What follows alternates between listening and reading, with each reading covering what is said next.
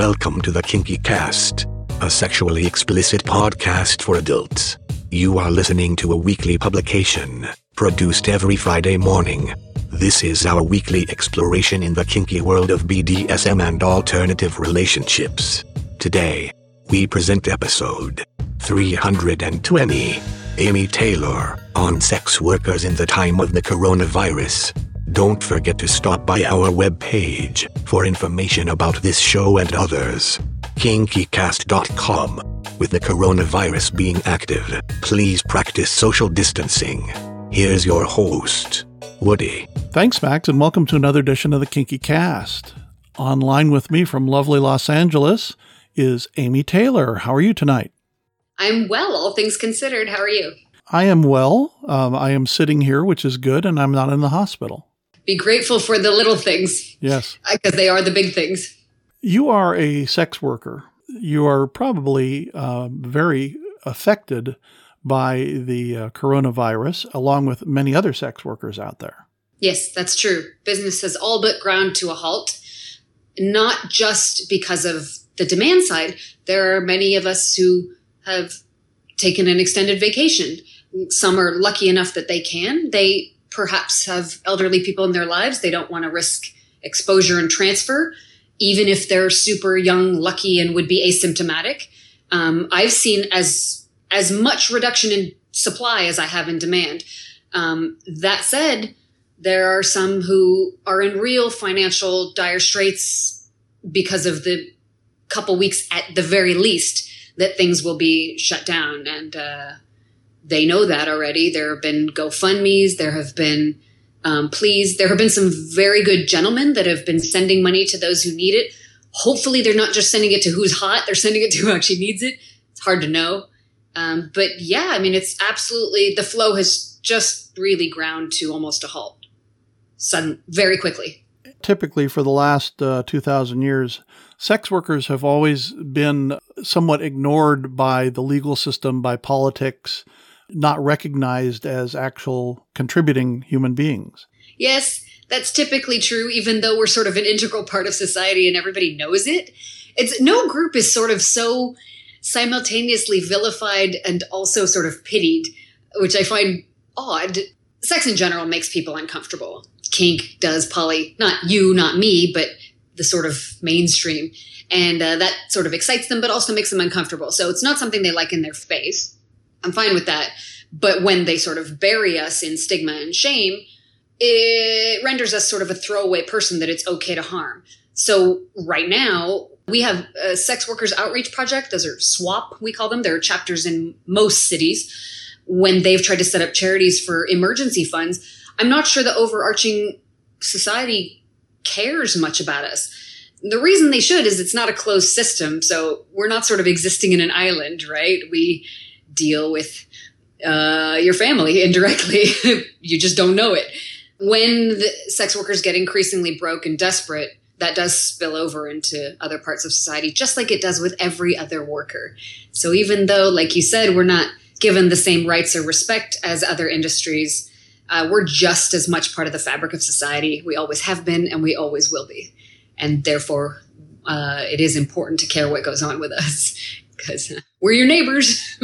And I really think that the legal system and politicians need to make some recognition of that and bring you in.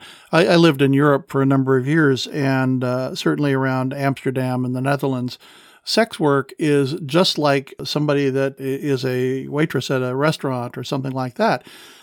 They have regulations. They're health tested on a regular basis. They pay taxes just like everybody else. So they are part of the fabric of society. Here, it is not that same thing. No, and it's all clouded in, forgive me, but bullshit here. Because it's happening, but it's clouded in people, shell companies and lies and, life coach and whatever you're saying you are, right? But indeed, it is happening. It's just, we're just culturally not as able to face that it's part of our society. Why our roots are somehow different than the Netherlands in terms of our attitudes towards sex. The Netherlands is famously liberal toward drugs and sex, and they've just got a different culture, right? They just do. It's an accepting culture. Yes, yeah. My grandma used to live in Bergen on Zee, about an hour north of Amsterdam. So we went there a zillion times before she passed, and it's a great culture. Certainly, the Dutch are. They had their history, like any country, but they handle sex work and in general sexual freedoms. I went to one of those live sex shows. It's no big deal there. Here, I had a friend who got a dishonorable discharge from the military because they found out he and his wife were into BDSM. Wow. Yeah, it ruined his military career because that was considered back then, it's a while ago, like sort of a mental illness of sorts. I hope that's no longer the case. I'm not sure. I'm not military and don't know. Yeah, it ruined his military career because he and his wife liked kink. So I don't know why this country wants to harm people so much because of their sexual habits.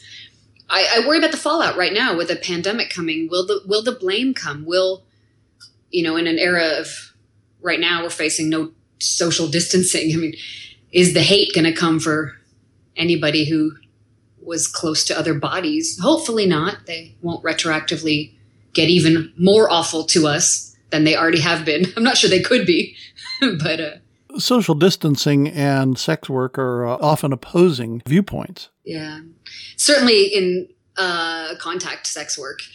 That a lot of the dungeons I've been to, they're very good about their hygiene. They're very good about active consent.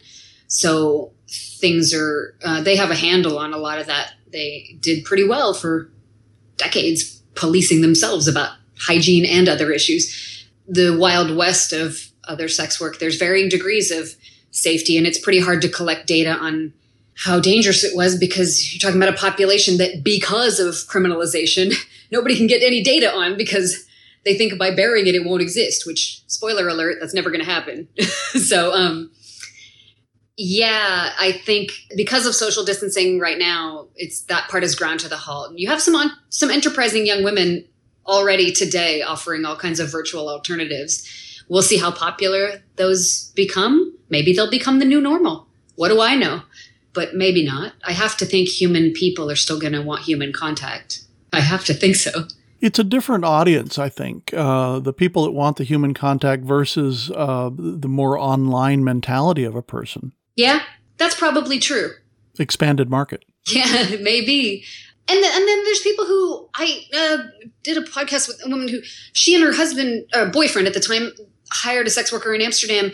And while they had a good time, she commented on how different it was to be with somebody that was commissioned, and she felt that the woman was sort of doing her job professionally, and how different that was than when they swing and it was a person who was there just for fun. It was her opinion that the latter was better. People can pick and choose, but maybe that's part of the hate, is that people don't like commission-based human contact because it doesn't feel as sort of authentically consenting. But maybe some of us, maybe our kink is being spoiled financially. What's wrong with that? Maybe that's my thing. Yeah, it's your kink. A couple of weeks ago, we had Selena Minks on, who is a professional dom in the city of Los Angeles. And she certainly talked about the cleanliness issues and dealing with a clientele that comes through a private space. Have you heard from her? Is she still operating? Or I have not checked in because this whole thing came on so fast. Right. Everything's rapid change every day. Yeah. I mean, I worry about people for whom the BDSM is their need and their desire to be denied that is it's the fallout from that, sort of general dissatisfaction with life and unhappiness. I've met people for whom, let's be honest, having sex is a need for, people have different drives. There's some men who they can't think straight and go to work if they don't once in a while get laid. And, other people may not be like that, but it's not for them to judge it as, oh, you should just not be like that. Well, okay, fine. Then you should just not be hungry or thirsty. People are different, right? Sexual tension is a real thing. If you had to predict in these trying times, do you think the fear and anxiety will make people hunker down and fuck, or less so? Boy, that's a tough question, because if you're with a partner that you like to fuck, I think there'll be a lot more of that. If you're with a partner you don't like to fuck, that's really going to be a problem, because getting out to fuck someone else is not going to be a very good option for a while. So those who are more into monogamy should be happy, right? Because people stay home with their main number one instead of their side piece. Well, yes. And I was telling you earlier that I'm in a poly family, and we've decided to, stay apart until this thing gets stabilized. And so that's very much the same thing.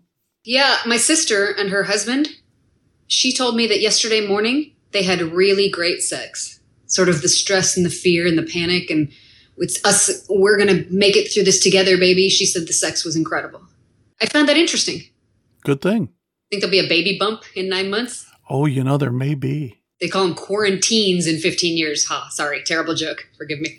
Quarantines. Oh.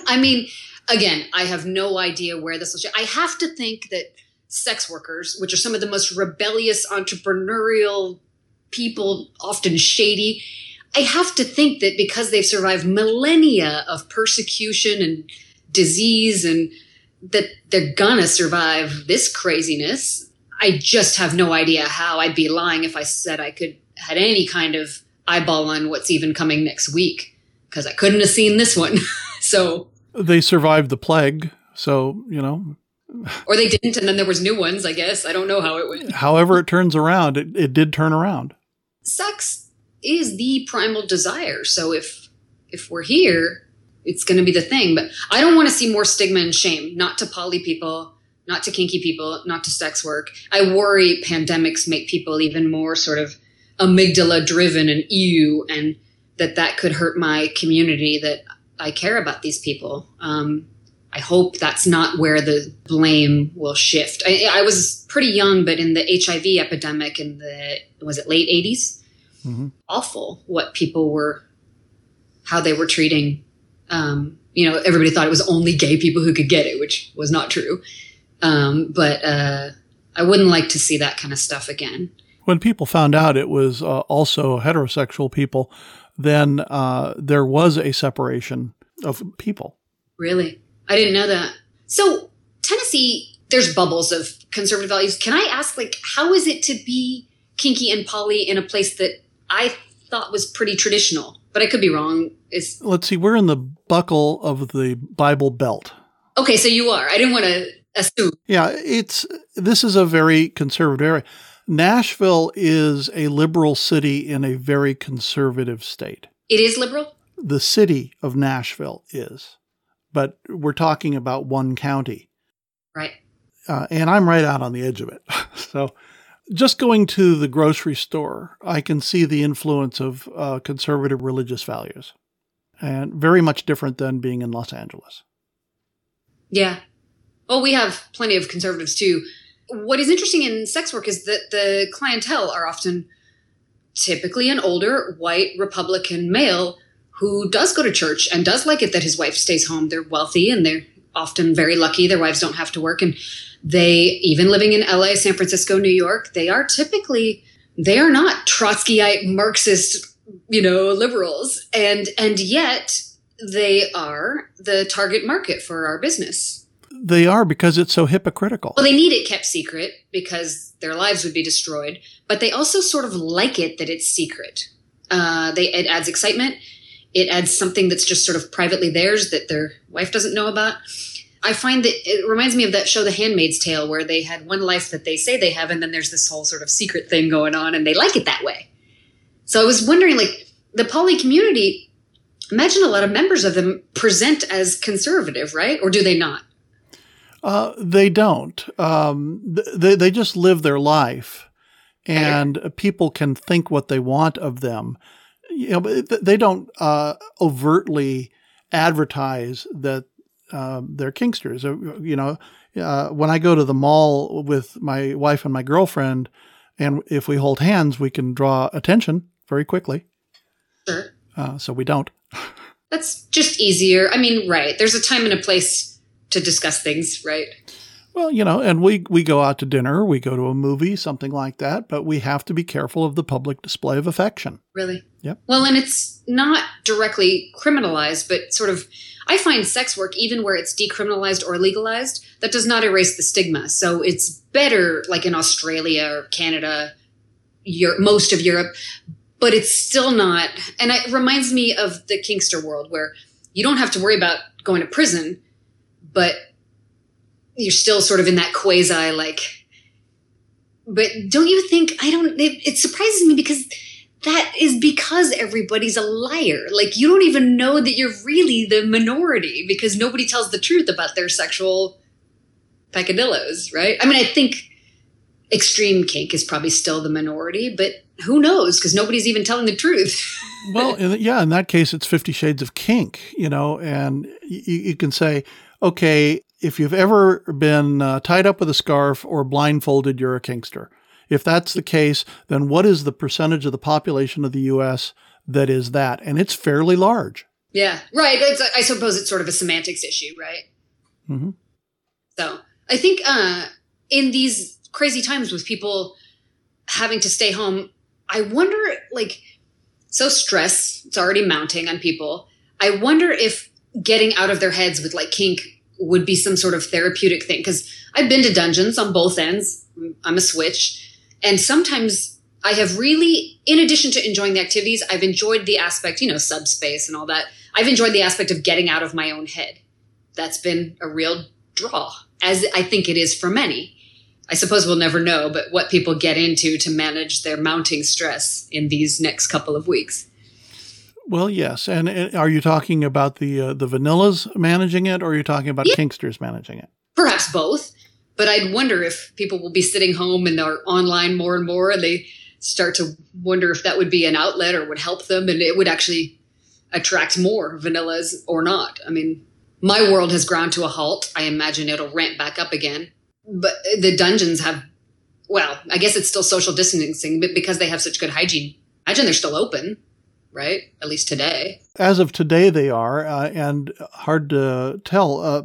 Many events, kinky events, have been canceled. They have. Oh, yes. I was scheduled for a big one coming up here in another month. When you have essentially a convention of kinksters in one place, playing in dungeons and connecting bodies to bodies and all that sort of stuff, that becomes the potential hotbed of a problem. Of course. Do you think people can just stay away from it for weeks or months, or will their need to have fun eventually outweigh their fear?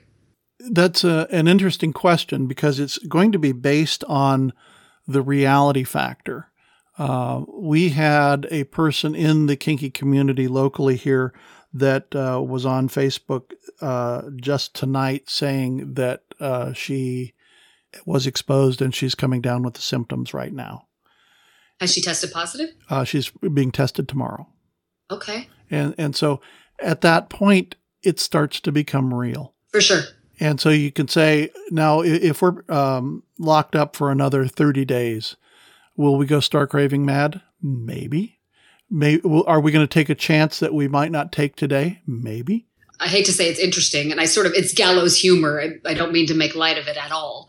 But I suppose if I don't laugh, I'll cry. So these are the jokes, folks. Welcome to the new reality.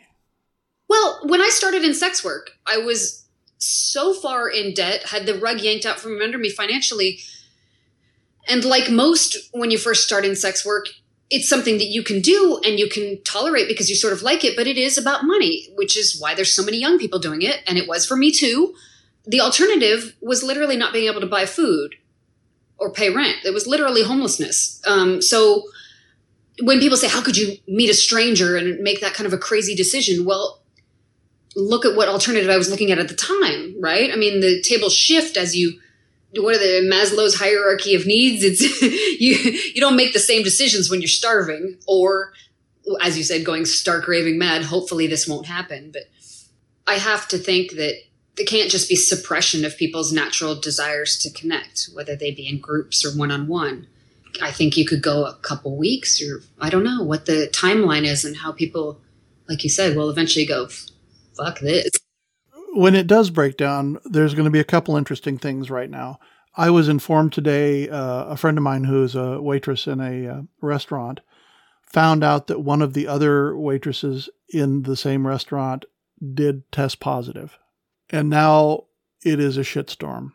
So they're having to close down the restaurant, clean it up. All the people are out of work. And the reason that they waited so long on this, she couldn't afford to not have a job. And so she went to work sick. This is the reality for a lot of people. And I don't think she's evil for that, even though it's terrible to be a spreader, especially if you know, but even if you suspect. You see that in my business where there are people who don't get tested because they don't want to know, because if you know, then your conscience answers if you pass things. That's the reality of people. Yay, late stage capitalism. It is, because we have no fallback net to catch us if we have a stumble, either in health or financially or whatever it is. There is no backup system. Do you think anybody does it better? Any country or... Absolutely. And, we talked about the Netherlands earlier. They have call it a welfare system. I don't think that's a good choice of words. But they have a system, if you cannot work, you still get medical coverage. You still have a monthly income. We don't have that here. We have this sort of cowboy thing in America where we like our individualism and our freedom, and that can be a very good thing. But with that sort of I'm on my own mentality, maybe as the America is no longer the Wild West and we're not all cowboys, and maybe we should acknowledge that we do need each other and we do need to implement things like this. I'm not a huge fan of like government control because obviously look how I've lived, but it seems to, even in my business, work better. I mean, look, it's safer when it's, and I'm going to get a rash of shit for saying that where it's legalized and decriminalized, it's safer, because there's a lot of women and men in my business who want the total freedom. You have street-based sex workers who they know exactly how dangerous it is to be out there on the corner at night, but they don't want to be controlled.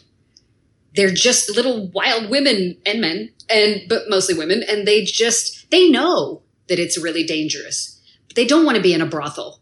They don't want to work for an agency. They're just little naughty, I don't know what you do with that. People have different needs. And I would like sort of the brothel model in Australia. The psychological outcomes are far better. The women are safer. They have bodyguards. They have systems. And there's sort of like a bit of a sorority where they are not alone. So the psychological outcomes are healthier. The data is very clear on this, but they give up a lot of control and some money. But it's safer. Well, would you enjoy it if the government gave you a safety net, but then somebody in power decided that the way you like to live was now criminalized? I'm not saying they would, but I like the freedom and I want the safety net. And I don't know if that's asking too much of my world. I hear what you say, but in this country, in the state of Nevada, they have brothels that are regulated by the health department, that are taxed, and they have the sorority that you talked about. They have a safety net around them. If a guy comes in to beat up a girl, they have bouncers to drag him out of there.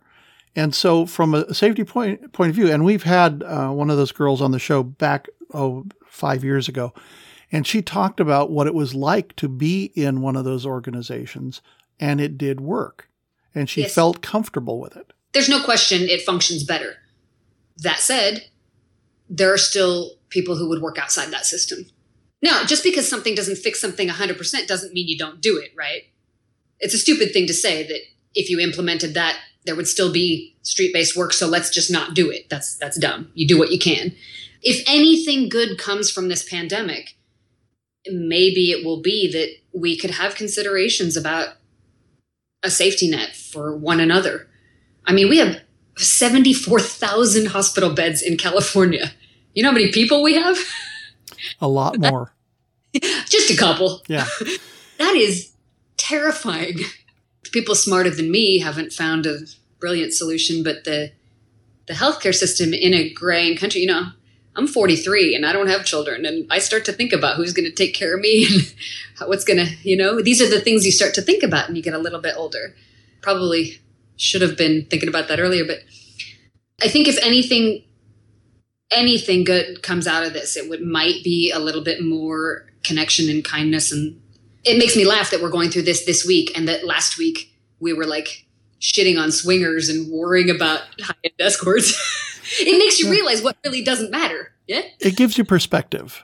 in a very nasty way. And the thing about getting older, and I've got quite a bit of time older than you, I have found that the poly lifestyle serves well because we have other people in our similar age groups and we take care of each other.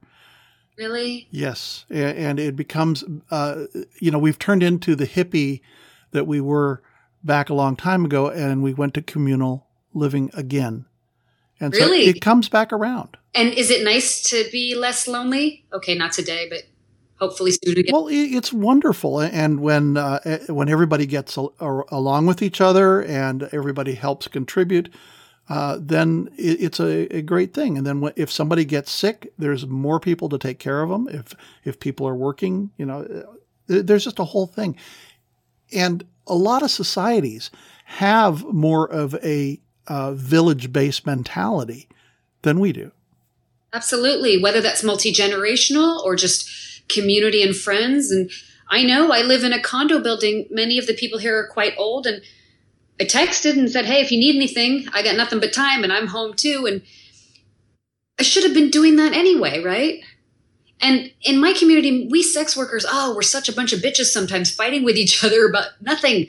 And we should be asking each other if we're okay. You just went broke and you're scared. And our work is really solitary often. Even when the economics are good, there's a lot of really lonely women. You can't tell people what you do. So you're doing a lot of lying, which creates barriers, right? You have stigma and shame and all this other stuff. And yeah, I wish we had more community in our business. And I guess if we're all going to grind to a halt, maybe that would be a sort of weird side effect of it but I don't know if we will or not. I don't know if we could take a lesson from you guys are so far ahead of us on like affirmative consent, and you have so much to teach. You have so much to teach to the whole world about consent and openness and, lack of sexual jealousy. And we are by anybody left who's still dumb enough to denigrate Kinksters is missing out on a wealth of wisdom that can be shared. Whoever said humans were smart, they're not. But if they would be. Kinksters have their issues too. We have community and we bicker and we fight like bad family and everything else. And in the poly families, we say there's no jealousy, but sometimes there is. And really? It's actually time envy. You're spending more time with this person than you are with me. It's not necessarily jealousy, but it becomes an imbalance. And making sure everybody's needs get taken care of is the bigger problem in poly communities. That's very interesting. I didn't know that.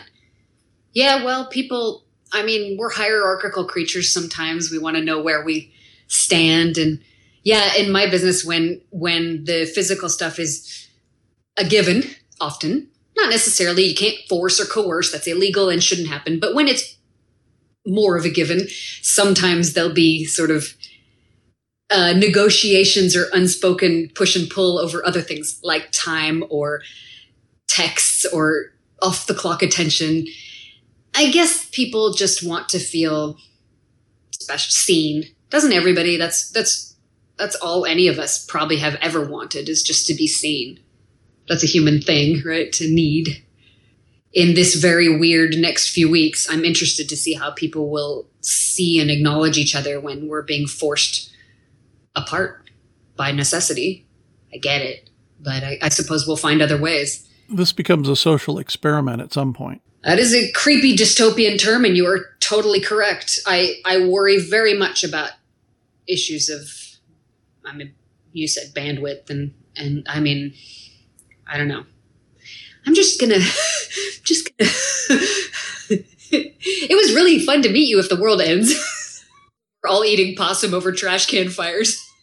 I want to say a few things. The brand, amytaylor.com, is remarkable, and you've done a great thing to put yourself out into the internet public so that people know who you are.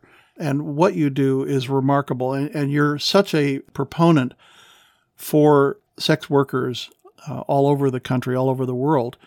This is important that people really do start to need to listen because it is the oldest profession. I'm not saying I'm an A-plus person or any of us are, but I'm a human being. And I know when we are in the closet and we're buried and nobody thinks we're real or we're human, that's where they fill the vacuum full of lies and they can really harm us. So I just don't give a fuck anymore. And my story is that I was in the closet for a long time when I first started, like most people are. And then I got outed. There was a guy who ran a website, theeroticreview.com, and he wanted me to have my clients write reviews of my performance. Oh, really? Yeah, lovely. Classy. And I'm a feisty part Italian, so I told him to no. And then he got mad. And much like a street corner pimp who wants his girls to get in line and not be renegades, they call it, when you don't want to have a pimp, the online guys who ran these kinds of sites, and there were a few of them, but he was the biggest one, when they can't control your career. So in this way, he was having reviews that he would charge to read, so he would indirectly profit off me, right? Not a pimp, but a pimp. When I told him I wouldn't be part of that system, he tried to ruin my life. He outed me to my friends and family. My family didn't speak to me for 2 years. I lost most of my friends, and I miscarried my unborn son, who would be 12 right now if he was here. Wow. So lost my fiance. I was going to be retired and get married. He lives in Seattle. Nice guy, but we couldn't survive what was happening. My family was terrified. They didn't know. And I had lied, so they didn't know to trust me. So I went and ran to Arizona, lived there for a while, worked a regular job, just tried to survive, not speaking to my family or friends. I'm a flight instructor, so I was flying planes in Arizona for a year and a half. And I get a phone call one night from the district attorney in Phoenix, and my lawyer's on the phone, and they told me to pull over. I said, okay. And they said, this gentleman, he's not a gentleman, this man was driving to Phoenix to kill me. And so I went to a hotel and hid, and the Phoenix Major Offenders Unit arrested him. They intercepted him, and he was there to run a bunch of errands. He was going to kill me, break some guy's legs, and buy some guns and drugs. He had a laundry list of things he needed to get done. Ooh-wee. You're great guy, right? Yeah, you're out living on the edge. Lucky. I don't know. I don't think they got him because they cared so much about me, but more because he was a giant thug. And so luckily they helped me. They were not big fans of what I do, but we met with the police and they were kind. And he went to prison for many years. He's out now, has left me alone. I hope he will continue to do so. And so then anyway, when I got outed and all this happened, and it was in the news, if you Google the Erotic Review murder, and you'll read about a woman, that's me. Then I just had nothing left to lose. My family speaks to me now. We don't talk about what I do. They worry about me, but they love me. And so I'm luckier than some. A lot of women in my business lose their families.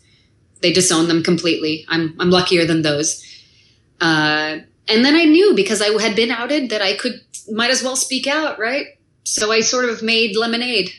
And ever since then, I don't know how it'll end, but I've been seeing one guy for years, and I'm pretty much semi-retired. I'm old, like I said. So I want to leave this industry with a tiny piece of humanity. If I can do that, then maybe I did something that mattered. Maybe. That's the idea. And because of people like you, I get to speak. So thank you. This is a forum for anybody that has something to say regarding sexuality. One other thing that I wanted to add, we were talking about Amsterdam earlier.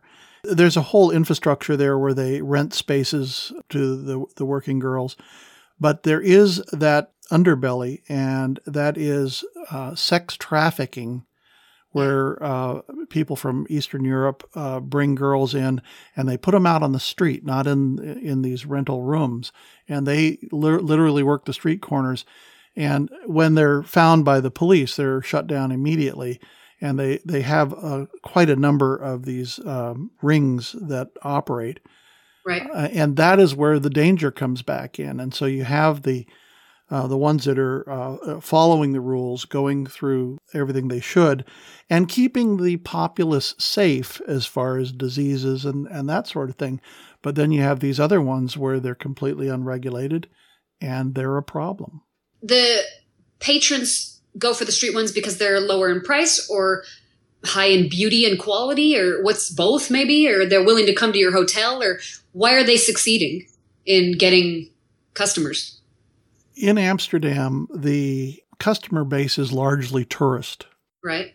They don't know the difference. Yeah, and trafficked girls are trained to tell customers that they are not trafficked because they know the customer doesn't want to hear that. Right. In LA, you have a lot of the girls from Eastern Europe, and the problem is that even upscale men, they don't want to patronize a trafficked girl, but the fact of the matter is some of the girls are very beautiful. And men are men. They don't want to participate in something evil, but they want what they want. And the girl is trained not to say. So like you said, they don't know. And the product, I'm not talking about a human being, so I don't mean to use that word, but the service provider is often of pretty high quality. The same thing happens in porn, right? You get overseas labor, it's cheaper and it's better. It's the same reason manufacturing went to China, I suppose. Yeah, I suppose. Well, you have this situation, and we talked about the government regulation earlier.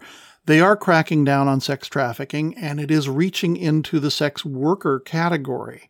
And that is an overstepping of the government as far as I'm concerned, but it is real.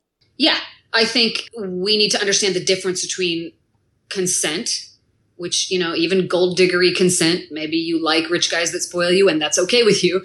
That is not abuse, and where it is abuse. And that's a nuanced thing. It's tough, especially because, like I just said, trafficked girls are very well trained not to say so. There's also sort of psychological abuse. There's young girls with pimps who they think they're in love with this guy and he's really using them, but they love him. And so they don't think they're being abused. They might realize they were 15 years later, but right now they're like, I'm fine. And they're not so fine, but how are you going to tell them they're not? They think they are. Well, they get their drugs delivered to them every day. So, they get what they need. Right? I mean, these are complex issues. I tend to think if we had more legal rights, you could look at them as labor abuses, just like any other industry, right? I think it's running pretty well, sort of, in Australia, but they say they've got their problems too. Some of the problem is that you're talking about a high margin business, a lot of cash, so it's hard to trace. The guys are always going to want to pay cash because they don't want it on the credit card bill usually. And you're talking about service workers that are often young, often lonely, often not super sophisticated, and therefore maybe easier to abuse as a manager of some kind. I've thought about it a lot. I think the brothel model in Nevada is better, although my friends who worked for Dennis Hoff before he passed away said he was a giant shitbag too. So I don't know. I didn't know him.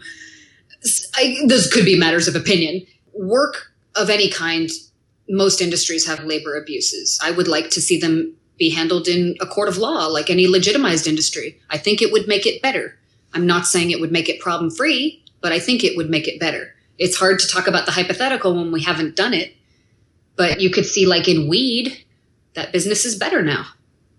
It's better. It is, and it's safer. Yes, but we'd have to get over the stigma. We'd have to view people selling sex as just like selling anything else, and I don't know we're anywhere near thinking of it that way.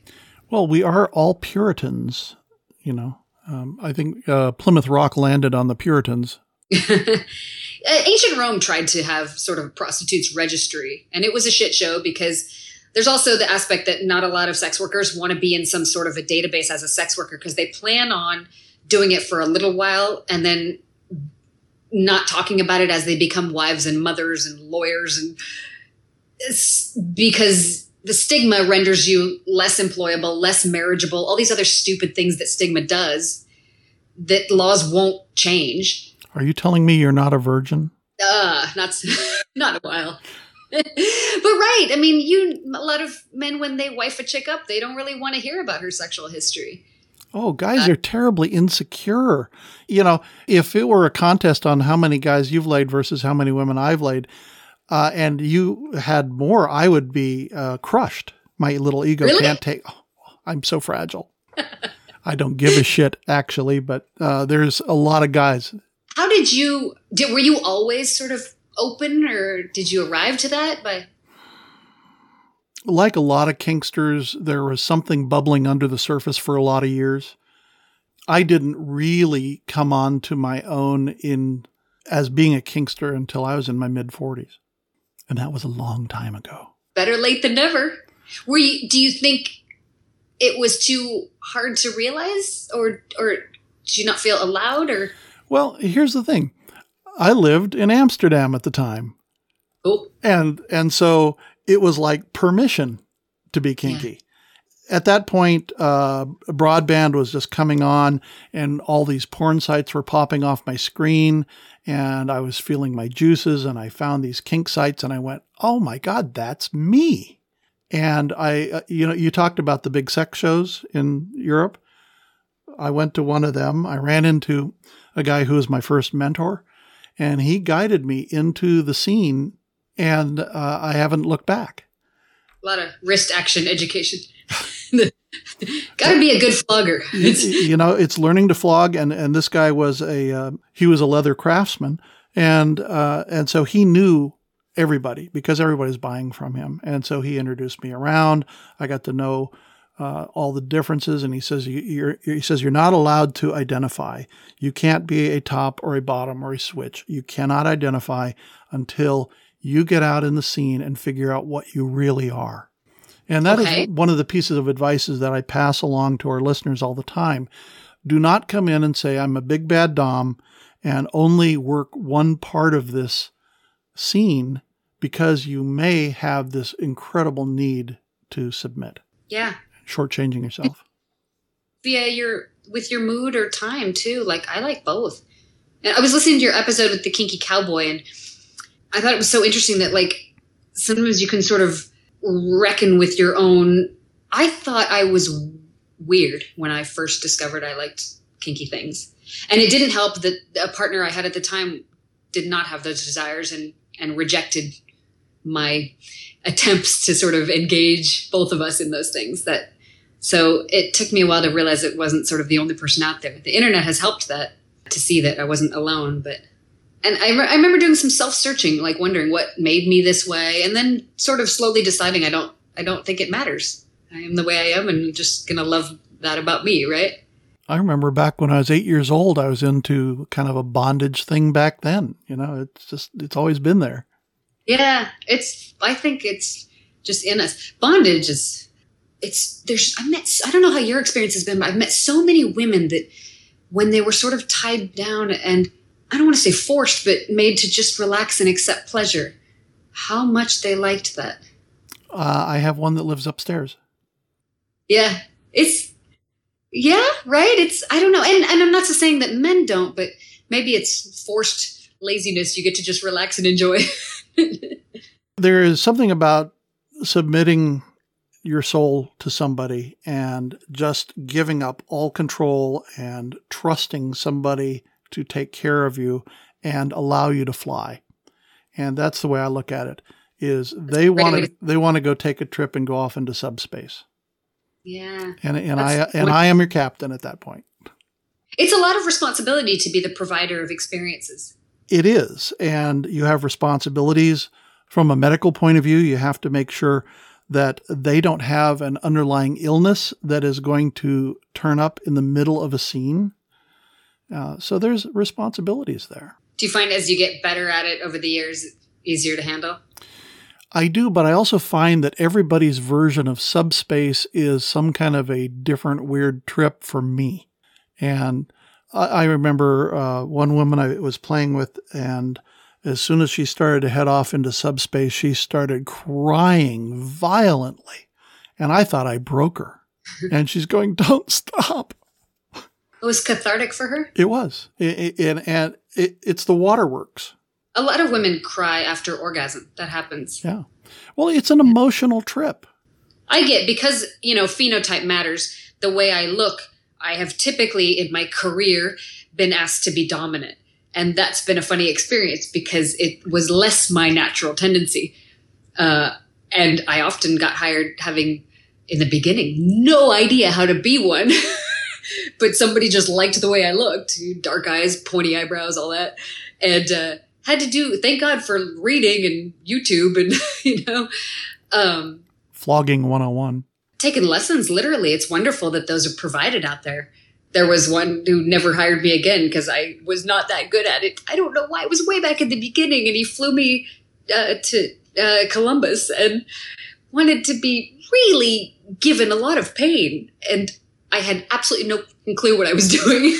You almost gave him a lot of pain, but, And I drank a couple martinis, and I tried, and I was terrible. He didn't call me again. But I went to a party at a professional dominatrix house, and they had little stage shows they were presenting, and they would ask for one of the guests to come up and volunteer to be flogged. And so we had a ringer with us, and we said, come on, get up there. This guy was a Marine, and you could beat him with baseball bats, and he'd go, when are you going to start? So this little pro-dom gets up there, and she was about 5 foot tall, little Asian girl, all dressed in leather, and cute as can be. And she pulled out a single tail, and she started just really limp-wristed hitting him. And he goes, you can start anytime. And she then kind of gets a grip on it, and she's laying into him, and he goes, I'm ready when you are. He's such a brat. He was a brat. Of course, he was encouraged by his mistress, but and it was so funny because this was what they delivered on a daily basis to kind of vanilla guys. That kind of performance was about normal. But when you're playing with real kinksters, you got to be careful because they'll drink you under the table, as it were. That's funny.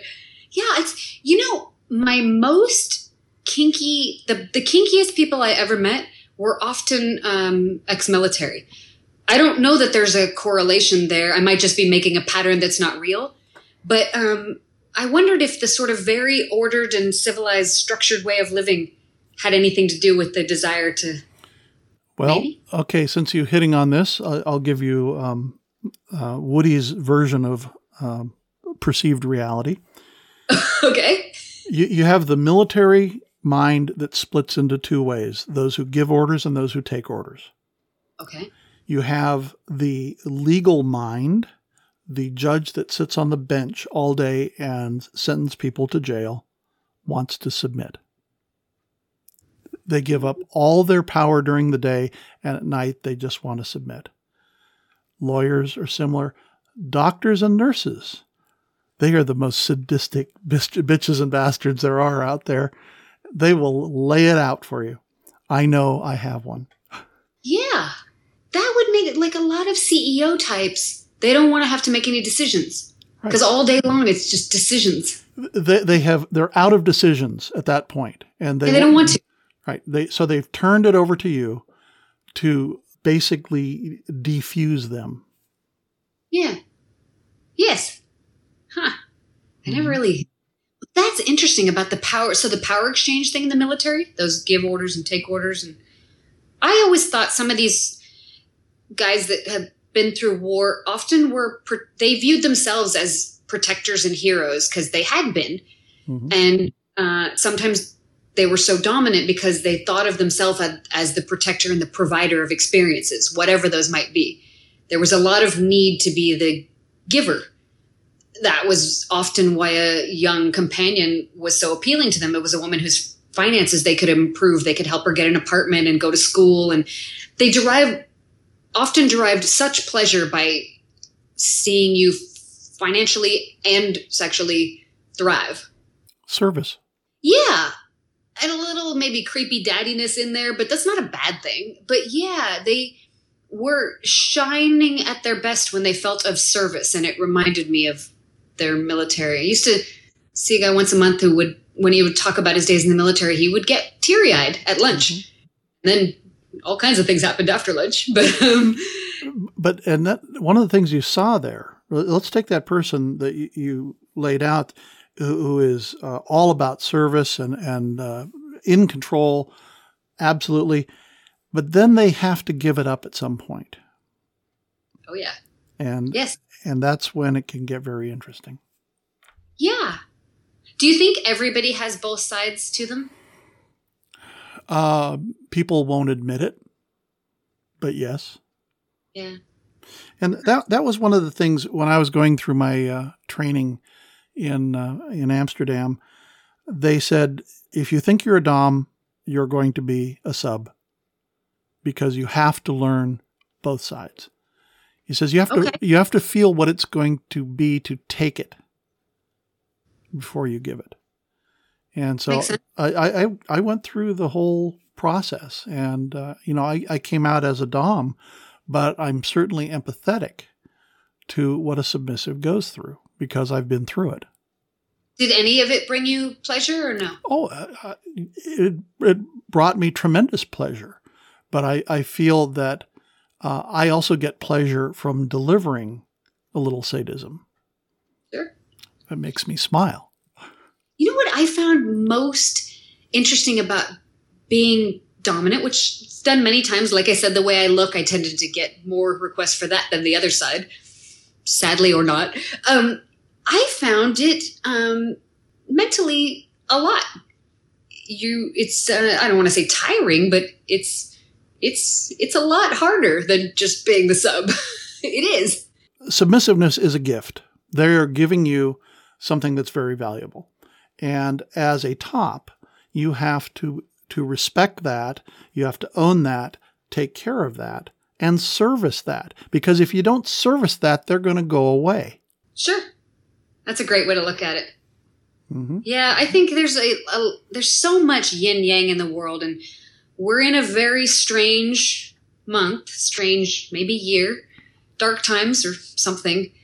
But I was just reading today that the air has gotten cleaner in most of the world's major cities in 2 days. Yeah, especially some of the big cities in China where the air pollution has just cleaned up amazingly. Amy, it's been a real pleasure talking to you on the cast tonight, and we've certainly wandered over a number of subjects. It's been an honor in these crazy times. I think your podcast is brave. I think it's funny. The stories are very sexy and very interesting, and I hope you keep putting them out for the public because I really love them. We are in our 7th year, and we love doing this. I have a small crew that helps me get the show on every week. We have not missed a week in all the time, so we will continue doing it. Even though we had a tornado here a couple weeks ago, we are still online. Thank you. You have been listening to episode 320 of the Kinky Cast. For more information about this show, go to kinkycast.com. Views expressed are not representative of the management of the Kinky Cast. We welcome guests with opposing viewpoints. The Kinky Cast is a production of Rooster in the Round. On behalf of all our Kinky crew, I'm Max. Join us next week when we present Bubba Bennett, T3WD.